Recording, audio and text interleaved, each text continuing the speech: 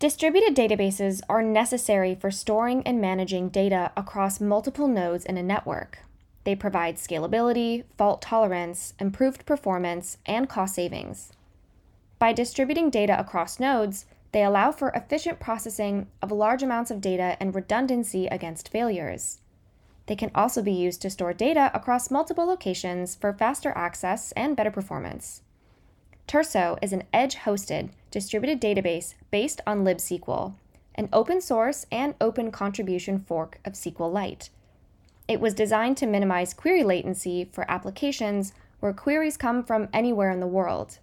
In particular, it works well with edge functions provided by cloud platforms, such as Cloudflare, Netlify, and Vercel, by putting your data geographically close to the code that accesses it. Glauber Costa is the founder and CEO of SQLite, the company behind Turso, and he joins us today. This episode is hosted by Alex Debris.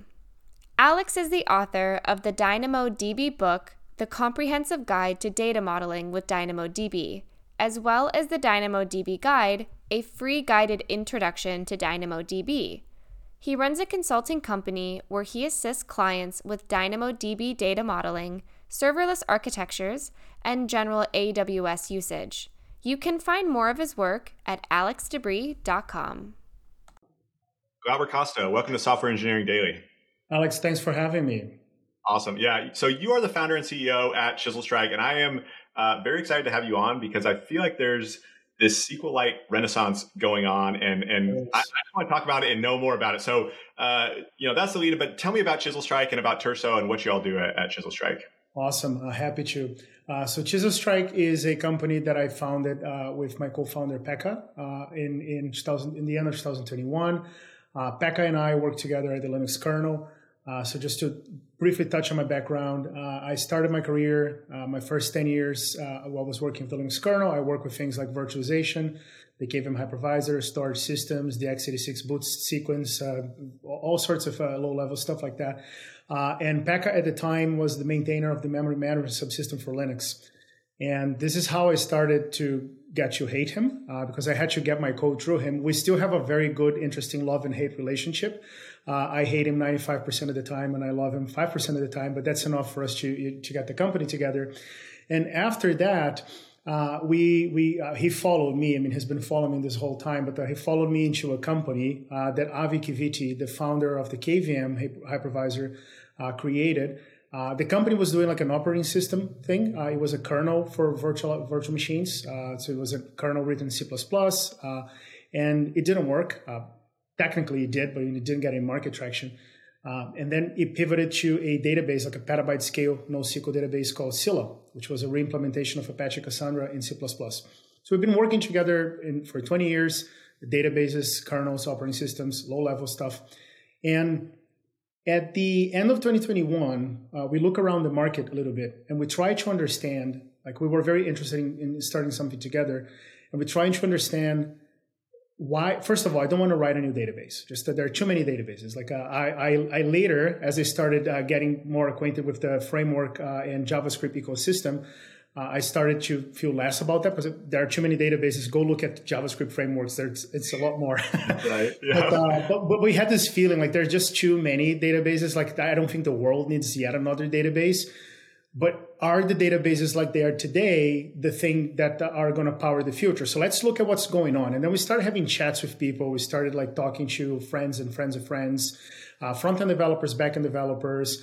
And we understood that one of the things that I have a thesis like behind the creation of SQLite, which is the following, giving part of my golden here for, but like, sure.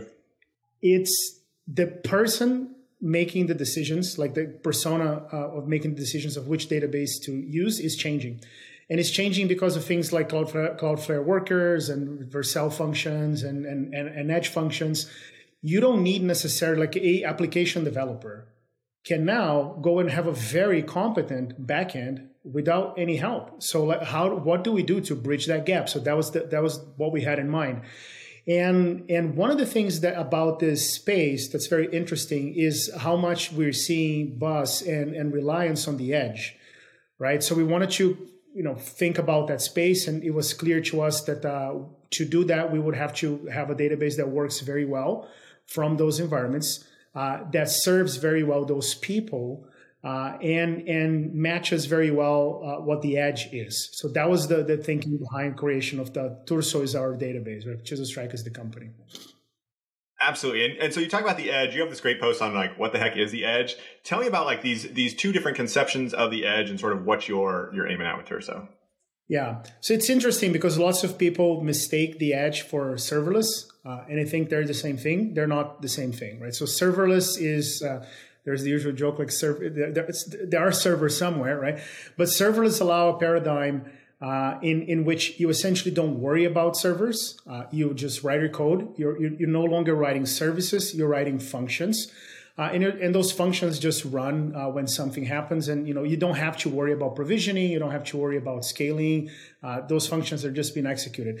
And I think because Cloudflare does edge through serverless, lots of people conflate the two. But if you look at Fly.io, for example, they do edge without doing serverless. It's just an edge at the end of the day really just means a paradigm in which you can write an application that runs in multiple geographies much, much closer than the cloud would allow you. So for example, our database in the US alone allow you to have 11 regions. It's not only about like US 1, East 1, West 1, etc. You have 11 regions to choose from. And that's North America, actually. My Canadian friends will hate me because I made this mistake, but like 9 in the US, 2 in Canada. But it's just in North America alone, we have 11 regions to choose from as opposed to the cloud. So, I mean, now you're really trying to go the extra mile. We know that like people go through great lengths to reduce the latency of their application, but you're fighting physics if you need to go from US West 1 to the Midwest and vice versa. Right? So you really want to put all those regions close to you. And again, you can do this with a serverless paradigm, or you can do this with a serverful paradigm as Fly is doing. Our database works well with both.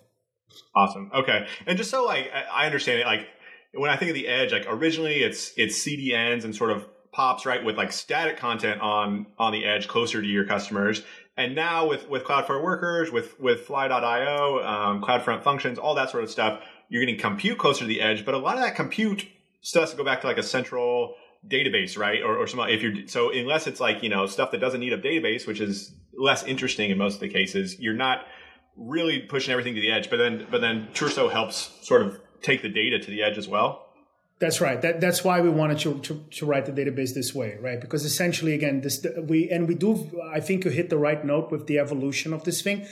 The edge starts as the CDN, right? And this is like I've been calling this the web edge because in our industry we love to name different things with the same name just to spark confusion.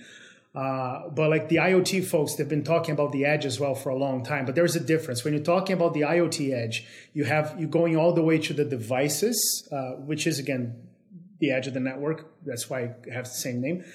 But it's very different from the Cloudflare kind of web edge because the Cloudflare web edge, it's a server-side thing that is always online. So what you're trying to do is just be close to your users.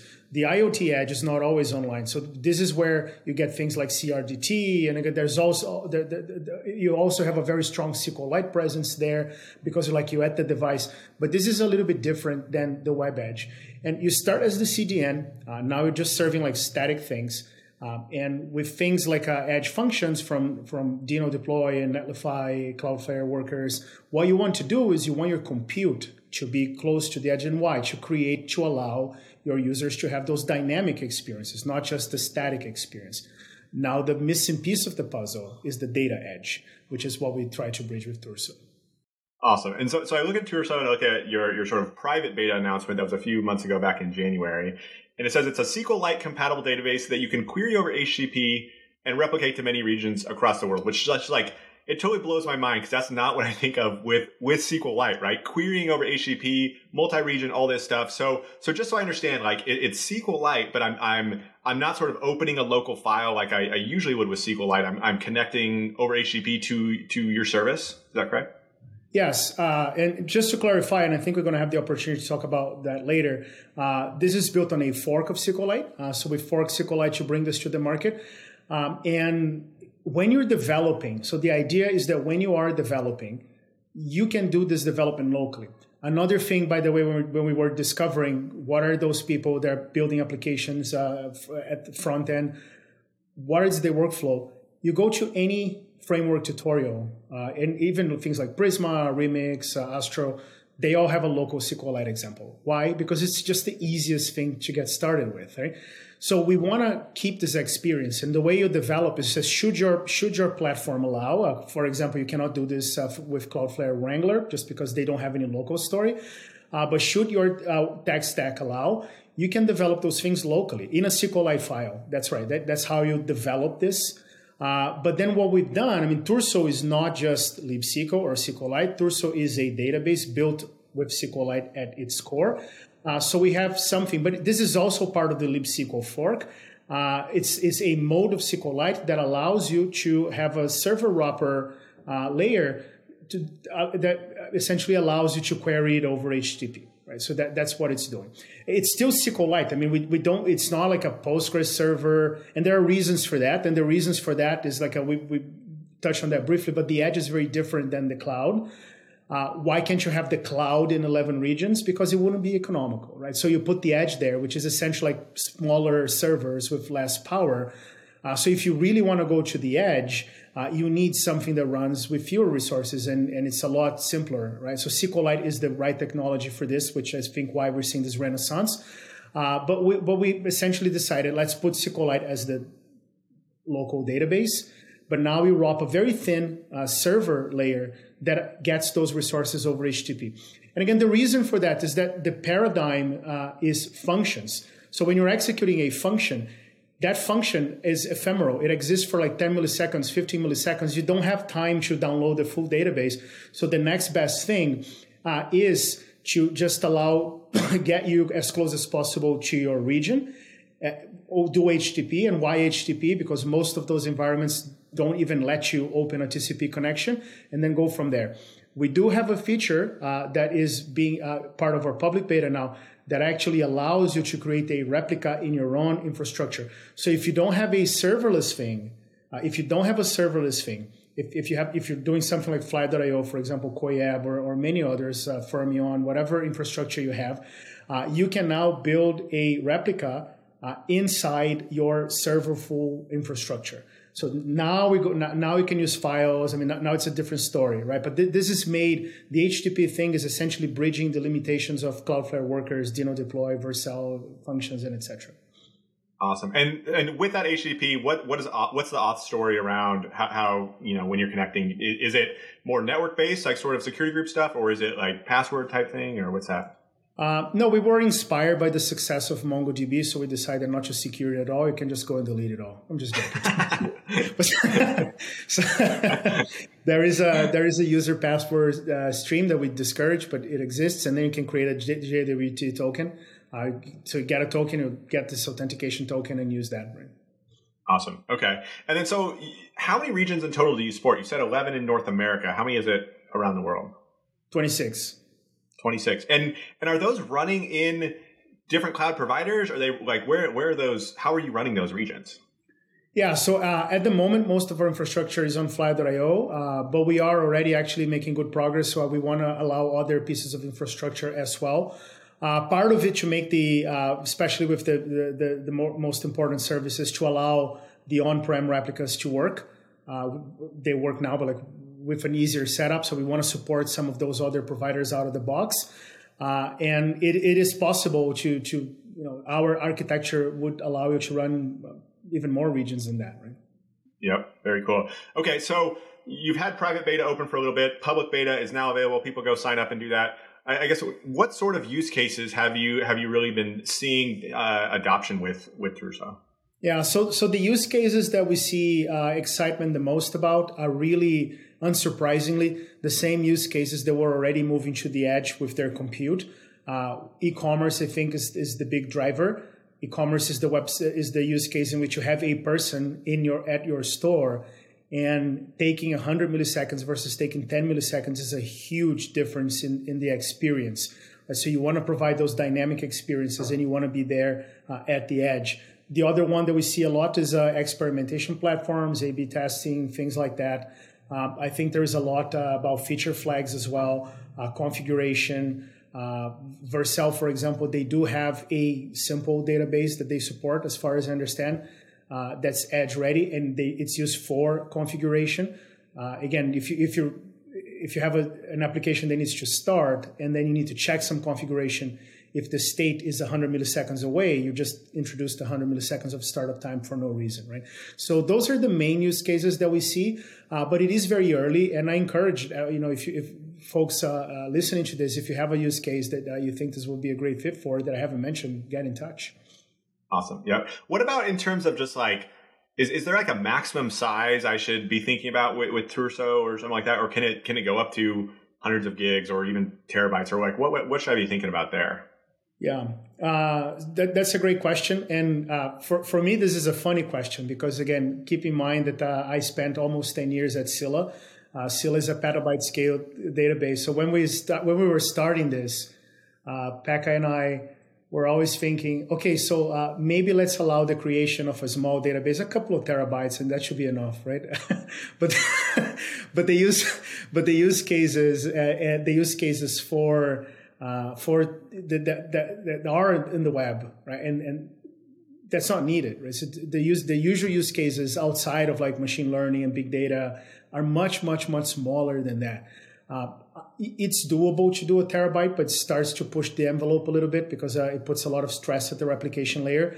And the way we charge it, at least so far, is that we charge for the storage on the replicas. Although we do have a feature that we're baking in to allow partial replication, so you can control like which data goes where for legal reasons sometimes, especially for the folks in Europe. But it's not a present thing. So hundreds of gigs, I would say like it's a good maximum size.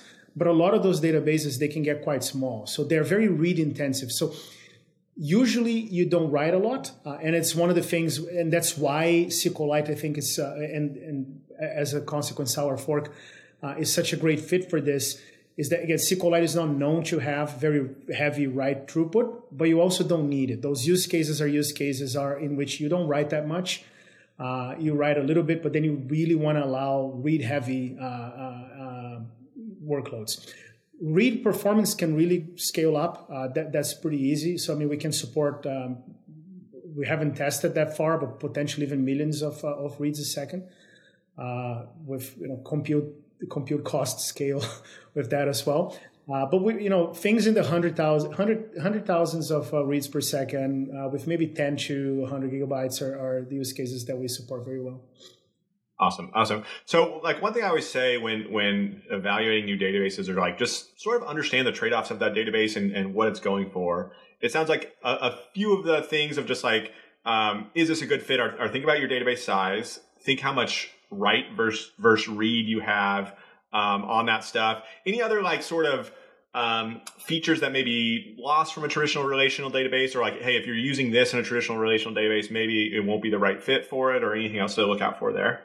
Yeah, so one thing you didn't mention, by the way, was the consistency guarantees, right? And the structure that you expect from your data, because what we've seen a lot with edge providers is that they will offer you a key value store. But key value is very simple to replicate, and sometimes it's eventually consistent. And so this is another thing for me to understand. So when I write this data, do I need transactionality? So Turso will offer you transactionality. It will offer you access to data that it's passive replication. So it's going into like nerd sniping here, that's snapshot isolation. Your data can be a couple of whatever latency, hundreds of milliseconds old, but you're never going to break a transaction boundary. If you transacted something, that is guaranteed to be consistent. So there's that. So it is a real SQL database allowed in like up to 26 regions. The trade-off with that is that, again, by choosing, we could have built this with Postgres, and I understand that other people are trying to do, but then your cost would skyrocket for this level of replication. We're building this with SQLite because we can offer like very little compute and very little, although again, you can get to the higher compute things, but a little bit of compute and very little memory that SQLite uses. It's easy to put it everywhere. But then what you lose is, again, the complexity of Postgres. Postgres has incredible amount of extensions, incredible amount of things that allows you to do like plugins and whatnot, functions. So you lose a little bit of that. But by the way, it's entirely possible to have both.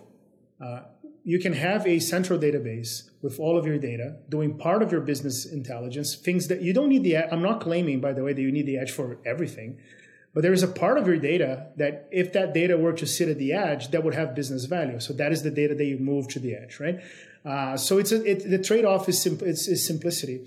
But what I like the most about our direction is that this is a trade-off that for most users familiar with those technologies, it's already on your mind when you think SQLite versus Postgres. What we're bridging is that you had the trade-off, like, SQLite is great for those use cases as long as I don't need anything over the network. So we can bridge that.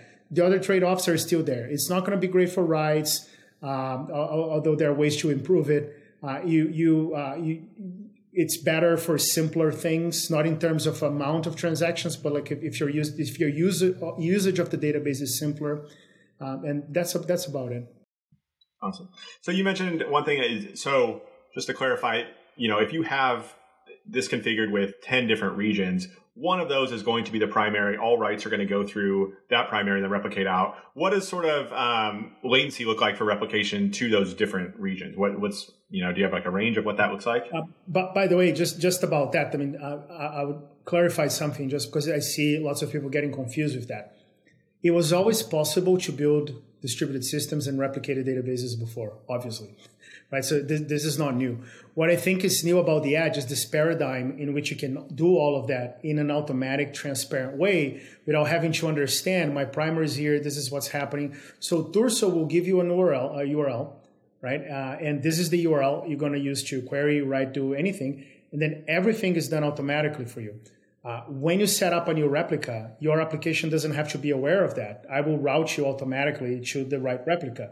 And it's the same thing for the writes. So you can just write from any replica, and that replica routes to the right place. So you don't have to worry about any of that. You just get your URL and you write and read from it. One of the things that we always encourage the people in the beta to do is like, although we always know the benchmarking is a pain because if you don't account for startup times, you see the wrong numbers. But like just create a replica far away from you, or create a primary far away from you. Start hammering the endpoint, then create a replica that is closer to you, and you will see that automatically your latency just goes down. So I mean, this is all automatic, including the primary. All of this to clarify, but now answering your question, the replication delay, assuming, of course, the system is not under an unreasonable amount of load, is essentially the latency between the primary and the replicas. So it could be 100, maybe half a second, something like that. So you may not have seen some transactions, but whatever you see is transactionally guaranteed to be consistent. Awesome. Do I start to see any longer delay or differences if I add more replicas? Does that make any impact on sort of performance across, I guess, like especially replication performance across replicas if I go from 2 to 20 or anything like that? If the system is working well, no. But like you seem to have a lot of knowledge about databases. You understand that databases sometimes don't work well. Yeah. And this is true across the board. Right? Just there is always there is a reason why developers hate database so much. It's hard.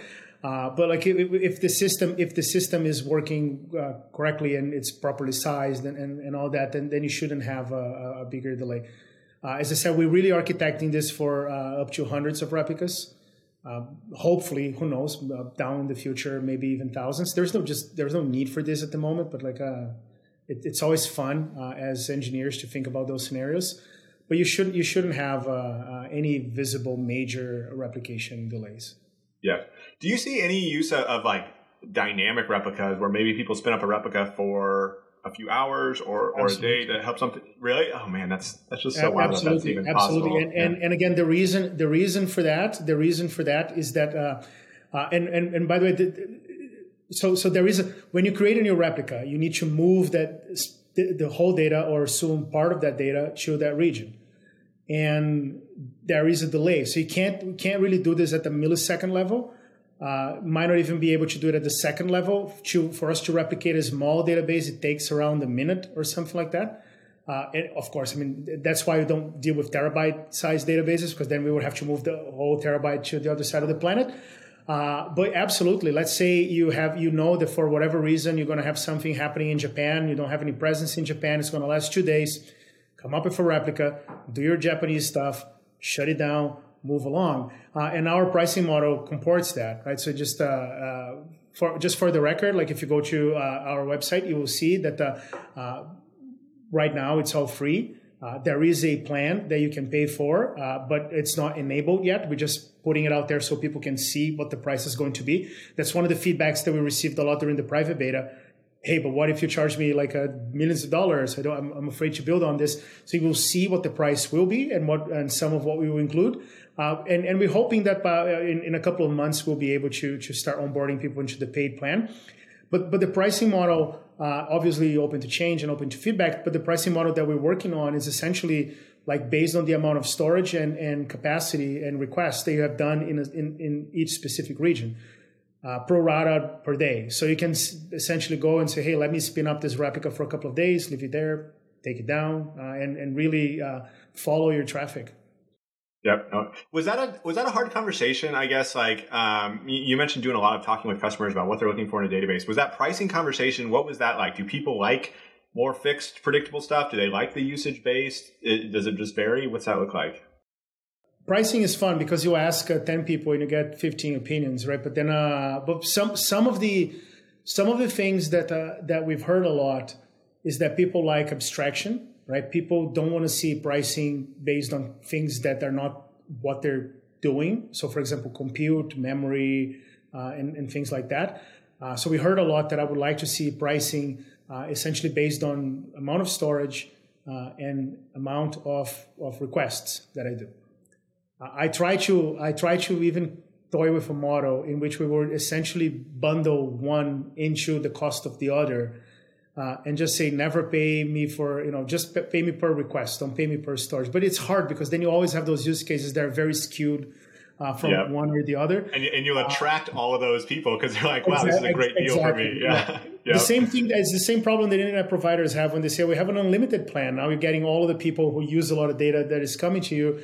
So if I were to say, hey, pay per request, don't pay per storage, that somebody would come with like a giant database on that. And if I would say pay per storage, don't pay per request, boom. So you're losing money essentially. It's very hard. But at least we don't want to talk in terms of CPUs or machines or anything like that. We want to talk about like request, bandwidth, and those concepts that you understand. I find it very... I don't like although again, especially you in the audience, that if you disagree, let me know. We're always open to have this conversation. But I don't like very much the model that is purely usage-based, right? The model that I think works best is that when you have some plans that allow you to have some planning and some like fair usage within that limit. And then if you need more, then you add more. And because what happens with usage-based is that you always have to set very high caps anyway, right? If it's purely usage-based. And you never understand really, and this delta between like the 0 and your first plan only matters for the really small developers anyway and the prototypers. And then what we've done is that we just made our free tier very generous. Our free tier already allows for replication. I mean, you can essentially get your database replicating to 3 regions, which is cloud level of replication, right? And in a free tier and do like 1 billion requests per month, something like that. So our free tier is very generous. And so for us, the way to bridge that gap between like a plan that is very cheap, that is usage-based, is just offer a free tier that allows you to run a production website really that doesn't have a lot of traffic. And then after that, you have a paid plan with some limits. And if you need more, then we're happy to add more. Very cool. You mentioned a little bit earlier about like GDPR, data sovereignty type stuff that you can do sort of partial replication. Is that right? And how do I sort of set that up if I want to say replicate these users, but not these users or something like that? Yeah. So again, I don't want to, depends on how engineering you want to be, because like this is not a feature that exists. This is a feature that we are developing. So, and although, I mean, this is obviously a great forum because if you as a user have a need for this, I would love to talk to you, understand a little bit better, like what are the things that matter to you. But what we were thinking is essentially allow the user to specify with some declarative language what kind of data can, and cannot be in which region. And think about those regions in like really jurisdictional, geographical ways. And so essentially you could say, for example, this kind of data goes in Europe and it cannot leave Europe in any circumstance. This kind of data can never go into Europe or Russia or not. I don't actually think we have regions in Russia, but it's something that you could say. The easiest way to do this is essentially to separate that per table. And say, well, this table, so if you have a table of European users, the hardest way to do it is per row. So you can essentially allow a row, it's a particular column, like a particular row. Column is too granular, but particular row in your database to live in a region. And then there are the trade-offs between those things. We want to keep this thing as simple as possible and lean on that edge simplicity. So I actually like the per table model. But we're not married to that yet, and we're still developing. We're still trying to talk to as many people as possible. So again, people in our public beta, people who are listening to this podcast, if you have the need, we'd love to talk to you. But this is a feature that I think is very crucial to us, this ability to say, and it could be non-jurisdictional as well. It could be just need-based. For example, you have a table of users in Japan, for example. Then you don't need to have this data replicated all over the place, right? So you just replicate Yeah, interesting. How hard? Just thinking out loud too, without that feature, how would it be? I assume it'd be feasible for me to have even 3 database instances. One that can be worldwide, one that's like Japan only, and one that's Europe only. And then maybe in my application, I'm sort of looking at that user and saying, "Oh, this is a Europe user. Write it to the Europe database." Would that?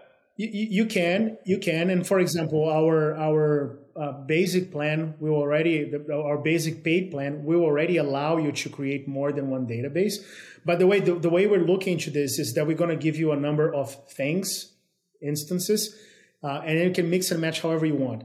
So let's say the plan allows you to create, just tossing up a number because the plan is not available yet, so I reserve the right to change it until launch day.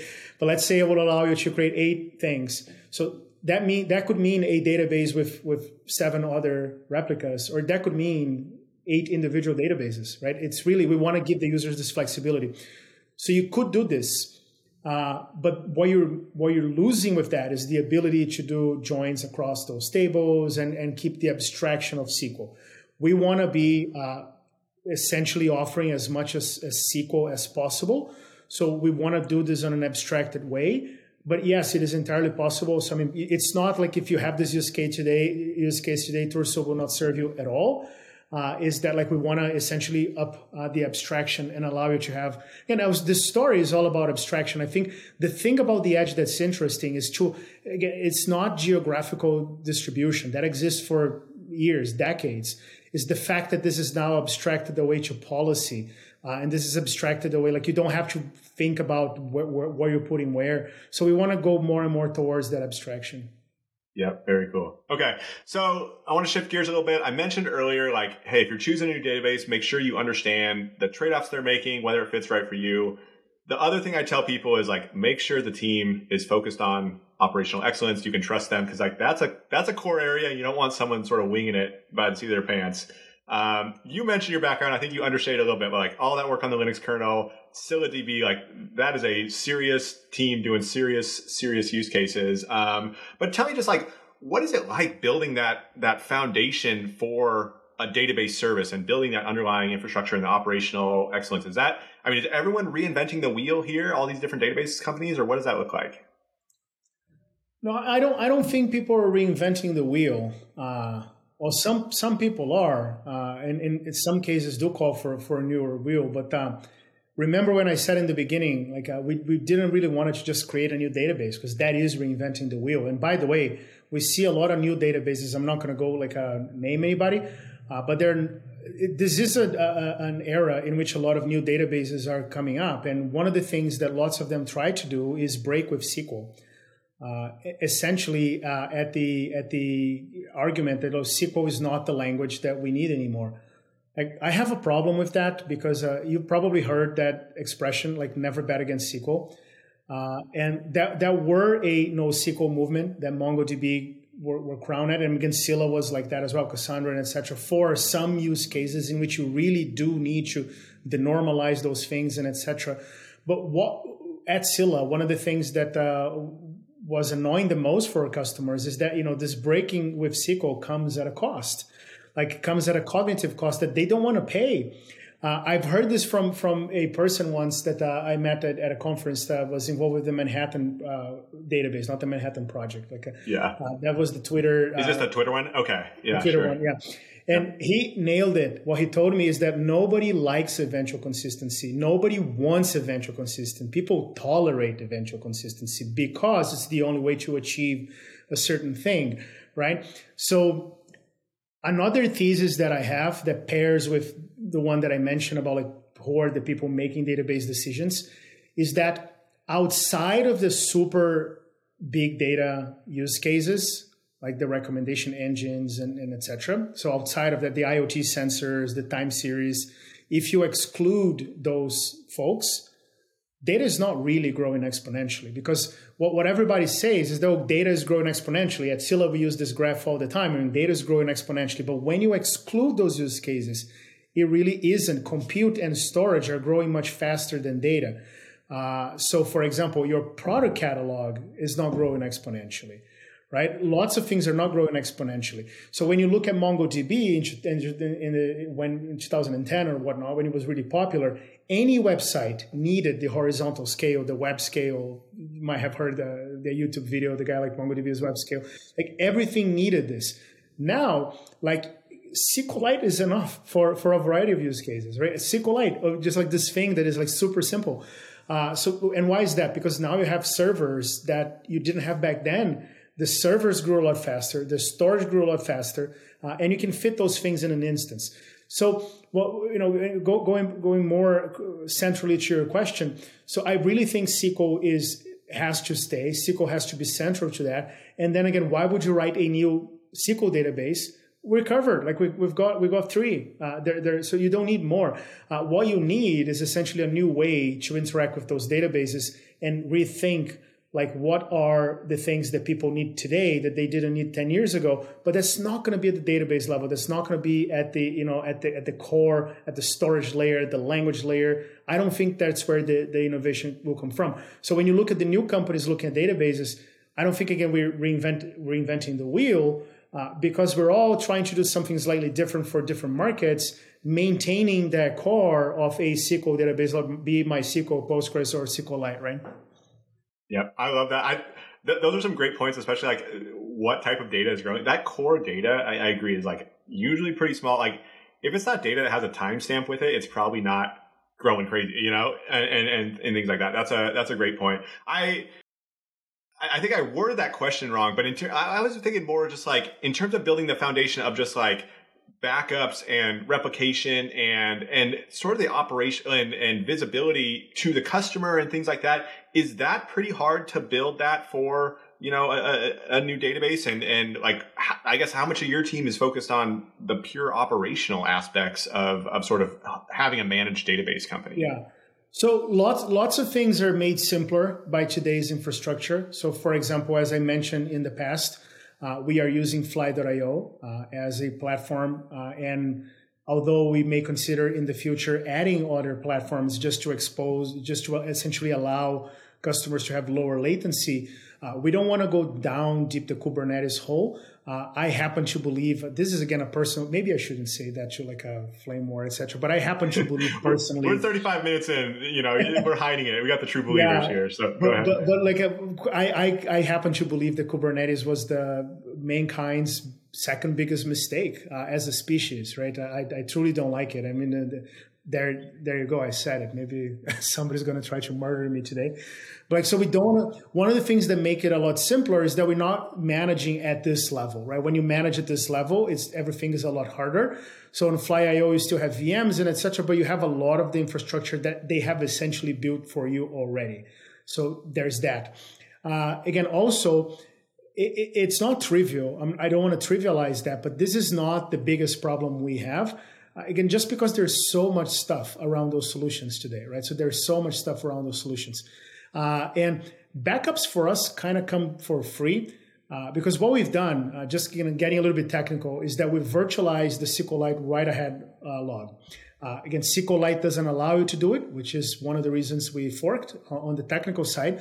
But so everything that is seen as a new write is on the SQLite write-ahead log. Other technologies try to hook up at the file system level and understand what's going into the write-ahead log. We don't think this is the right way to build it. This was essentially built this way by some other projects because you can't get SQLite will not accept contributions, right? Which is something, but we just forked it. And then we see every stream of changes that SQLite has is seen by our technology. So the same thing that we use to push to a replica, we can push to S3. And then you compact it every now and then, so you don't have an infinite write-ahead log. But you always have like the latest snapshot and a bunch of changes. So the same thing that we use for replication, we use for backups. And because we were making a database for replication, the backups weren't that hard. I guess you can lose your data if Amazon goes down. It's possible, I guess, forever. Like if Amazon closes shop, Silicon Valley Bank did. Maybe Amazon will one day as well. But I'm not betting on it, so that's fine. And we're just doing like S3, D2, whatever. And yep. When you say you're snapshotting, you're replicating the write-ahead log to S3. How frequently do you do that on every single commit? Right. Yeah. Okay. Wow, that's pretty cool. Okay, you mentioned a little bit about forking SQLite. You created libsql there. You mentioned part of that, SQLite is open source, but they don't really accept external contributions. What are some differences, some things you've added to libsql? You mentioned the write-ahead log. What else was key for Turso? SQLite is actually, I mean, they are open source. They're more than open source. They're public domain. I mean, public domain is like really like no restrictions, right? But if you go to their website, what they say is that they are open source, not open contribution. And again, this is a statement that they made. It's not a statement that we're making. And the fun fact is that it's actually not impossible to contribute to SQLite. I actually met a person who did it. It's just not welcome, right? So, and I want to make something clear. There's nothing wrong with that. SQLite absolutely is a very foundational, core, and well-written and well-maintained piece of technology. I just don't think that this idea that for you to have something that is critical and mission critical and simple, you must not accept contributions or make them very hard. Again, we come from Linux. Linux was much bigger, of course, but Linux was much bigger in code size. You had a lot of builds of Linux that were targeting embedded systems, right? So we built this. Linux didn't start as an embedded system, operating system, but when the need arose, okay, so let's find a way to keep the big server, and we did it. Right, but just by taking all those stakeholders into account, so you had all the configuration flags and variables to disable parts of the subsystem, you would still have a large code base, but you will have a build that would run on any platform. Right, so we just never believe that it's a necessity, although it is their right to make contributions this hard. So we want to, first and foremost, we've seen this renaissance in which everybody's looking at SQLite, and we wanted to have something that different people building with SQLite could convene and could come. We know it's a hard task. We know it's going to take years until you develop this trust and etc. And we're a small team. So what we're doing is just welcoming people who can come. We already had some contributions from the community. And we're building the features that we need, essentially. But the features that we built, first of all, was the virtualization of the write-ahead log. So what is in libsql is just the technology that allows the write-ahead log to be virtualized, and then our product inserts like whatever we want to do, our business logic. We also allowed you to create user-defined functions in WebAssembly. Again, SQLite does support user-defined functions, but you have to do it in C, and you don't have a language support to do this. So with libsql, you can just do create function, and then you name your function. You put a WebAssembly function there that you can usually compile from your own language. Like we do a lot of Rust, so you can do that. So you can allow those functions to operate like stored procedures. And we're now toying with adding CRDTs, which is actually going to be a community contribution as well. We've been talking to an engineer, former Facebook. I actually want to have a shout out to his project, vlcn.io. that essentially has an extension for SQLite for CRDTs, and we want to integrate that natively with libsql as well. First of all, I love the direction. Second, I think at some point to allow fast writes from the edge, you need something like that as well in the future, right? So those are a couple of examples, and then there's some minor differences. Some of them very minor. For example, we wanted to add a row counter. Why? Because as I mentioned before, we want to charge you per rows. We don't want to be charging you per CPUs and etc. SQLite tracks a bunch of things about the request. It doesn't tracks the number of rows. This is so minor. And again, in Linux, it's something that a bystander would come and just contribute. Like it's a small patch. We're going to track the rows. Boom. And then you may have a discussion with this person. Oh, are you sure this is not impacting performance? You run a bunch of stuff. Again, Linux is not a project known to accept anybody's contributions willy-nilly. I mean, it is hard, but there is a process, a path, and a way. You do it. Right? Yeah. And it's doable. And there's the sense that we want this community to form.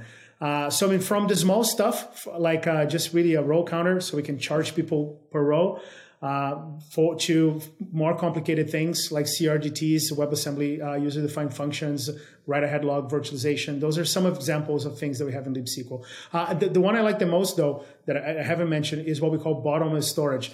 So this is not for Turso, although we use it internally to do the backups. But bottomless storage essentially allows you to have a local SQLite database. You don't even need the HTTP things that is writing to S3. So as you are dealing with your local file, this is all being backed up automatically to S3, and then you can do failover. You can get it back from S3. We also want to do essentially partial materialization, so you can keep some pages on S3 and some pages locally. Right. So if you have a disaster scenario, it crashes. You start libsql, starts right away. Again, this is not implemented yet. It's future. You don't have to download the 100 gigabyte database and then start operating, because you can download pages as needed. So there's a bunch of interesting things that we're doing in general with the product. Yep, very cool. A lot of stuff that, like, yeah, if you're building for this more serverless replicated environment rather than the embedded or different things like that SQLite was originally used for, you have a need for. So that's awesome. Last thing I want to ask you before we sort of wrap this up, like, you know, you've seen a lot from working on the Linux kernel, working at Scylla and the amazing like performance stuff they were doing there with Threadbare Core and everything. What's exciting you either in the world of databases or systems or just performance, like anything, getting you excited? Absolutely. First of all, every time abstractions rise, performance work gets so much more interesting and harder, because you used to operate with some guarantees. They're just they're not there anymore, right? And it changes a lot. So things, for example, like code starts in serverless functions. I get very excited about that, because you have lots of those technologies. We're seeing, by the way, I had no exposure to the TypeScript world before, but I'm seeing this thing with Prisma and Drizzle, right? So you have like this very heavy server that is designed to operate in a server environment. It's a huge binary. Now you want to download that binary and keep it going. If you have a long-lived server, that's fine. If you have a serverless function that has to do it over and over again, I mean, that's adding that it becomes a performance problem. So you want those super light payloads to be in your serverless function. I get really excited about this kind of investigation. Another thing that is more, again, that's not something that impacts our product, but I reserve the right to be excited about other stuff. Yeah, but one thing that affects our product that I'm very excited about is that when you start pushing this boundary of edge, right? And again, I do think SQLite is the right foundation to build upon. Is that, okay, now you're at the edge. What's next? And what's next is the browser, the device, and et cetera, operating transparently.